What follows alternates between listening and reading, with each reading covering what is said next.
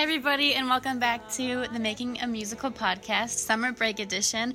I'm your host, Jose Wygand. This podcast follows the development and execution of the critically acclaimed new musical, Good Morning, New York, which opens off-Broadway at the Players Theater January 9th, 2020. The producer and OG host, Jacqueline Thrapp, is out raising money, so I'm taking over Season 3. But wait, oh wait, I don't have time to wait. Someday, turn.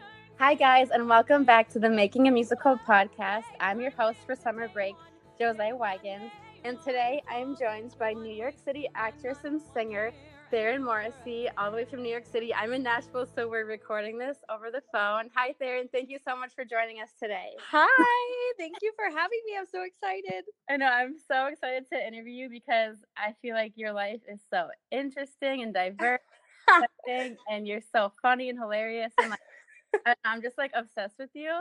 So that's why I wanted to interview you. Oh my goodness, thank you. That makes one of us. No, I'm kidding. Okay. So first of all, let's talk about your life in New York City as a singer. What are you doing right now? What are you focusing on? And are you taking auditions, or do you have any upcoming concerts? So just talk about your life in New York. Sure, yeah. So as an artist, I'm focusing on acting. I was doing a lot of concerts and a lot of cabarets for a long time, which is great, and it's so fun. And I realized that I kind of started to slack off in my acting skills. So I'm taking a Meisner class, which has been going really well. It's really fun. And I'm doing a play in July. It's called Anne, and it's premiering at the New York Summer Fest. So That's incredible. Yeah, it's so exciting. And you're the star, right? I play Anne. Yeah, in a show called Anne. I'm not gonna say I'm the star. Well, main character. It's fine. Let's talk about how we met, because it's kind of a crazy story. Oh yeah, sure. I am writing, as a lot of the listeners know, I'm writing a musical called Falling Out, and I started an Instagram page for my show last year, and I met you through, I think it was our mutual love, and I talk about him all the time in this podcast, but our mutual love of Drew Greeny. Yes. And if anyone out there listening does not know who he is, he's just so talented. Him and his whole family. Yes, they're so kind. They're so kind. They're just like everything. So he's a young contemporary musical theater composer, and I've been a fan of his work long before I even knew it was him as the composer. So I kind of freaked out when we started messaging on Instagram, and I just kind of got to know him better, and then you and I met through Instagram through him, and then we went to his show at 54 Below in October. Yeah. And that's so Jose came to New York City to see the show, and I live here, and I was like, I'm going with you. Yeah, you literally forced me to go. Yeah. So I mean, that's just what I love about theater, is just how it connects these incredible and talented people together, and that's honestly my favorite part about that. So okay, so you have this summer play coming up, and also it's at the Hudson Guild, right? Yeah, it is. And that's where Falling Out first premiered. Oh, no way! I actually didn't know that. Yeah, that's where I put my tiny little musical up on stage for the very first time. Oh, that's great. In March of 2018. Yeah. And I mean, it went well. I did my best, and I mean, not that many people showed up, I feel like, but it was nominated for Best Musical Score, which was exciting. That's excellent. Yeah, and I don't know if I won because I couldn't make the award ceremony. And apparently, no way. you have to be present to win. So it was kind of weird, but I probably won. Let's just be real. You won. You did. You just weren't there to accept it because you're busy. Yeah, exactly. Okay, so what made you want to be a performer? Was it something that sparked as a young child, or was it just this huge passion in high school? Are your parents into the arts and music? Yeah, you know, my dad plays guitar, and he was in a band and he like sang a little bit, but and then my brothers played guitar and my sisters played guitar, and I played piano for a while and then I didn't. But um I just kind of was always singing, like to the point where my dad would be like, "Are you ever gonna shut up? Like, can you stop?" Yeah. I was always doing that, and my dad was actually in the military, and he got deployed one summer, and so we didn't have school or anything. And I have a gazillion siblings. I have 5 siblings, so there's 6 of us total. Oh wow. So my mom was like, "I'm not doing this by myself," so she put us all in like summer camps and stuff, and she put me in with my 2 sisters. Actually, she put us in a like musical theater camp. It was like you learn the basics of musical theater, and then at the end of it you put on a show. Mm-hmm. And I fell in love with it. I loved the people, like the types of people. I loved the like business aspect and like the technique of it and everything about it. And it's kind of one of the, it seems like super cheesy, but it's just one of those things where it was that was it for me. You know what I mean? Right. I was like, this is what I want to do. And then slowly, the more I did theater growing up, because then I never stopped, the more I did it, the more I realized why I really liked it. And what I really liked about it is that acting and theater, plays, movies, TV, like anything, is you're representing like what the human experience is. Yeah. And you're giving people the opportunity for, you know, an hour and a half, 2 hours to put themselves in someone else's shoes and to be empathetic, and to not be so selfish, which I think is an excellent lesson. I just think it's a brilliant art form, and it's something that we need to have in schools and for free at the YMCA and all of that stuff. I think it needs to be everywhere all the time. It's truly changed my life, and I know a gazillion people who it's changed as well. Yeah. That's it. So you kind of had this talent from a young age, but how much would you say you improved since like a teenager? I mean, it's one thing to be like born with talent, but it's another thing to just know you're at one level and know the level you need to be at and just like work your butt off. Oh yeah. It's when I was young, I didn't do voice lessons or choir or anything like that. Unfortunately, where I'm from, like I didn't know I could actually pursue theater as a career until I was like 17. Okay, wow. Yeah, so to me it was just like a hobby. So my parents, like, it was never like, oh, she needs to be in choir, she needs to be in voice lessons and things like that. It wasn't until I finally realized and I told my parents that I wanted to do it that my mom finally put me in voice lessons, and I joined a choir and things like that. And it was fun then, but even then it was kind of just a hobby because I knew I wasn't going to college for musical theater yet. Like I was going to do 2 years at a community college to save money. Okay. So I didn't really focus on it, and then long story short, I was over the community college, and I just decided to move to New York and go to a conservatory program here. And this is when I realized it was like really serious. And you can be talented and you can have like a natural talent, but there is nothing like someone who truly wants it, who truly works for it, and truly masters like the technique of, you know, singing or dancing or acting. Yeah, totally. I resonate with that as a performer as well. Yeah, absolutely. It changes everything. So let's talk about New York a little bit. So what is it like? Do you like as living there as a performer? Are you still taking lessons and practicing, or are you just focusing on auditions and networking and meeting people? Yeah, a little bit of everything. You can't stop learning. I had a teacher in college tell me that doctors, they go through like 10 years of school to be a doctor. And so they told me, they were like, you can't do this 2-year conservatory program and expect to just be ready to go and be on Broadway. You have to still work. You have to still take lessons. So like I said, I'm taking an acting class. I take dance lessons.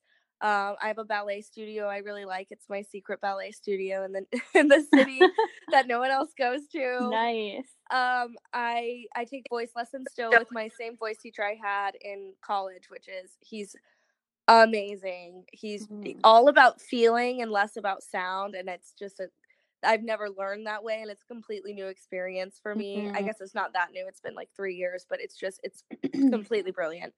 Yeah, and then there's the going out and there's auditioning, but then there's also just working on your audition book or working on your presence when you walk into an audition room. Right. And then there's also having fun. Like, I like to go out with my friends sometimes, and I like to sit on my butt all day and watch TV when it rains. Yeah.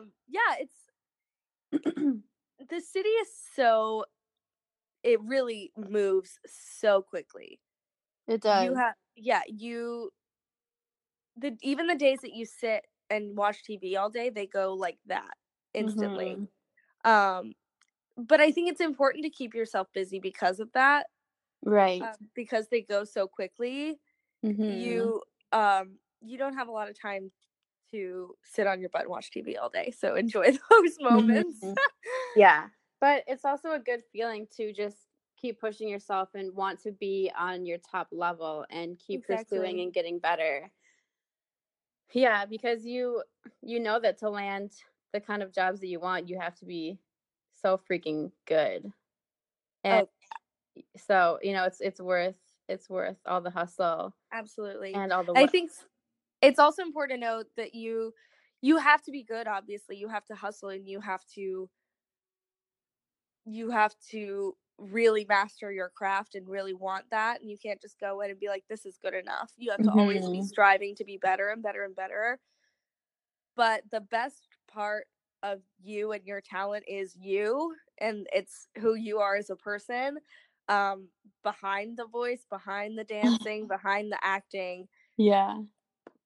Who you are as a person, that's going to reflect on anything that you do in any situation, no matter what job you're pursuing. If you want to be a lawyer or a doctor or anything like that, it's so important who you are, and that you trust yourself, and that you know who you are. I like that a lot. So what are some of your dream roles, and who would you kill to work with? Oh my goodness, Sutton Foster. I just I can see that. That needs to she's be gonna be a Music Man with Hugh Jackman, and I'm freaking out. Okay. Same. I love. So I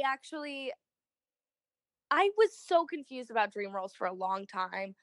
I felt like I had to have these dream roles that were like that no one knew of or anything like that. Like obscure. Yeah, obscure. And it's like, oh yeah, I wanna be miscast as Jean Valjean or something, you know what I mean? I was like something, and then I realized, no, your dream role is your dream role, and it really doesn't matter. Own it. And so I decided I have two, a contemporary and a like more golden age classic piece. Okay. My contemporary is Jenna in Waitress. I know I'm way too young for that role now, but eventually it will happen. I would love to be Jenna in Waitress.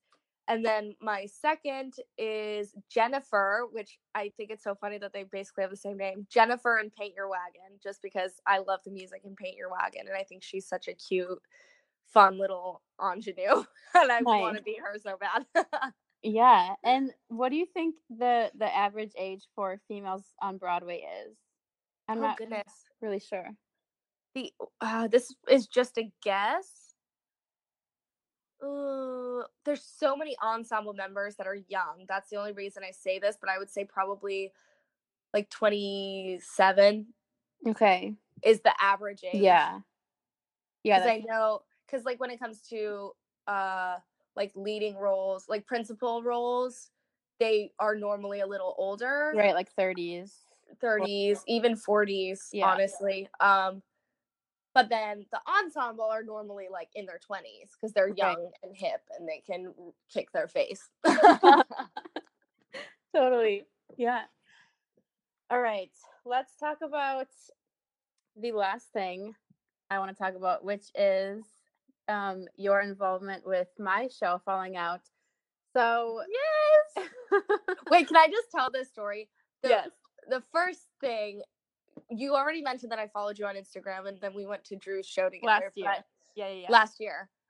But what originally happened, I don't even remember. I was on like some hashtag and I found your page and I was like, oh, a musical. And I looked and it like, and I kind of scrolled through and I found some music and I found Simple Girl. And I was like, this song is bomb and nobody knows it yet. So I'm going to put this in my audition book. And so I messaged you. I don't know if you remember this. I do. I messaged you and I was like, can I have your music for this song so I can sing it for auditions? Yeah. That like made my day. Oh my goodness. No, it made my day. I was so happy. And so that was my first, I guess, kind of involvement in your show, was just that I fell in love with it and the music and I wanted to sing it. And then after we saw Drew's show, you were still in the city and I invited you to see me sing in a cabaret. Yes. And then after that, you asked me if I wanted to do your 54 show. Well, it was kind of like a dream, I think, of both of ours. Like, I went to Drew's show at 54 Below, and I was thinking, oh my gosh, this venue is perfect. Like, I could totally picture my show here, but I didn't know like how to book that, or if that was even a possibility. Like, me living in Nashville, and I've talked about this in previous episodes of this podcast, just like how I've produced shows from Nashville to New York and how I got into 54 Below and all of that. But I stalked your Instagram too, and I was like, oh my gosh, this girl can sing. So I kind of like knew right away that I wanted you to sing my songs in some capacity. And then when I got the confirmation that 54 wanted to book my show, you were one of the first people that I texted, and I was like, girl, it's happening. Like, are you in? And you were like, yes, of course. And then, yes, of course. And then you were going to sing either Simple Girl or Boys, which is another like kind of comedic song, which when I wrote that song last fall, like I definitely had you in mind. But, and you know this, but Simple Girl is just like such a good fit for you. And it's so, to me, it's like it comes full circle that Totally. I met you singing Simple Girl and I ended singing Simple Girl, and now drum roll. I'm coming to Nashville in August-ish. Yep. To record Simple Girl in a studio. As Falling Out's second single release. And dude, I'm just ecstatic, and I can't. I'm so excited. And Falling Out is selling t-shirts. They'll be available within the next week or two, and they're going to be really bomb. And for all the listeners, if you want to donate towards the single recording, you can buy t-shirts for $20. We have a GoFundMe page, and just help support the music. And I don't know, I'm just like, I'm working on that song some more and arranging it more, and we're planning the recording studio dates and everything. So it's happening, and Simple Girl is just like the most natural second single, I would say, because like this song is just it's absolutely, and I think it really defines her character too. It does. Such a completely. Yeah, so defines my character also. So I wrote the song, so it's basically me. So yeah, go listen to the song. You can hear Thayer and sing it on YouTube, and soon you'll be able to listen to it on Spotify, Apple Music, everything, etc. So that's the exciting news we have for you. Whoop, whoop. Let's finish out this episode with some advice you would give to young musicians or performers, or even advice you would give to your younger self, kind of seeing things in hindsight now? Oh, totally. The biggest thing for me is, like, if I was talking to my younger self or anyone who's in a small town or just a town or surrounded by people who really don't believe in the arts, is that it is important and you can do it and you must do it. If you have that talent and you have that drive, then I think that you have a responsibility to do this. And you can do it. You just have to keep fighting. It's not easy. Right. It will never be easy. Even when you make it. When you make it, it's really difficult. It's emotionally jarring, and it just, you're basically like tearing your own heart out every day. But it is the most rewarding feeling that I've ever experienced. So just don't let anyone tell you no. You can do it because someone's doing it already. It's not like no one's doing it. People are doing it. People are making money doing this. Yes. People have this as their career. You can do it. That's it. Absolutely. I agree. Amen, sister. Thank you for joining us on this episode. And quickly give your Instagram so that people can follow you. Oh, sure. I am everywhere on social media at CaterTotXOXO. It's like tater tot, but with a K. I love it. Okay, perfect. Thank you so much for having me. I had so much fun. Yeah, we'll see you in August. See you soon. Bye. I think it'd be real nice to be